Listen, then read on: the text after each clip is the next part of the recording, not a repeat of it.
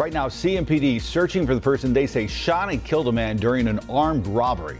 Happened early Sunday morning on Eastway Drive in East Charlotte. Police say they found the victim dead inside a car. Anybody with information should call Crime Stoppers.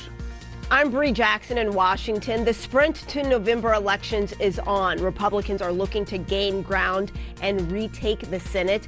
In a 50-50 Senate, every tight race is critical, and both Republicans and Democrats are honing in on what they see as must-win battleground states. And the battle for control of Congress is heating up with issues like abortion, crime, and inflation at the top of the list.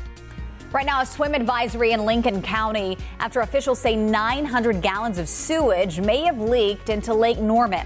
This happening near Rivendell Road and Blue Dory Lane in Denver. The Lincoln County Health Department says a sewer line broke, causing that spill. Officials are testing the water. They say they'll lift the no swimming advisory as soon as it's safe. Panthers head coach Matt Rule says he has nothing to say about job security after the team falling at home. The 49ers 37-15. Quarterback Baker Mayfield hurt his ankle in the game. It's unclear if he'll be ready to play next week. Panthers travel to Los Angeles to take on the Rams next Sunday.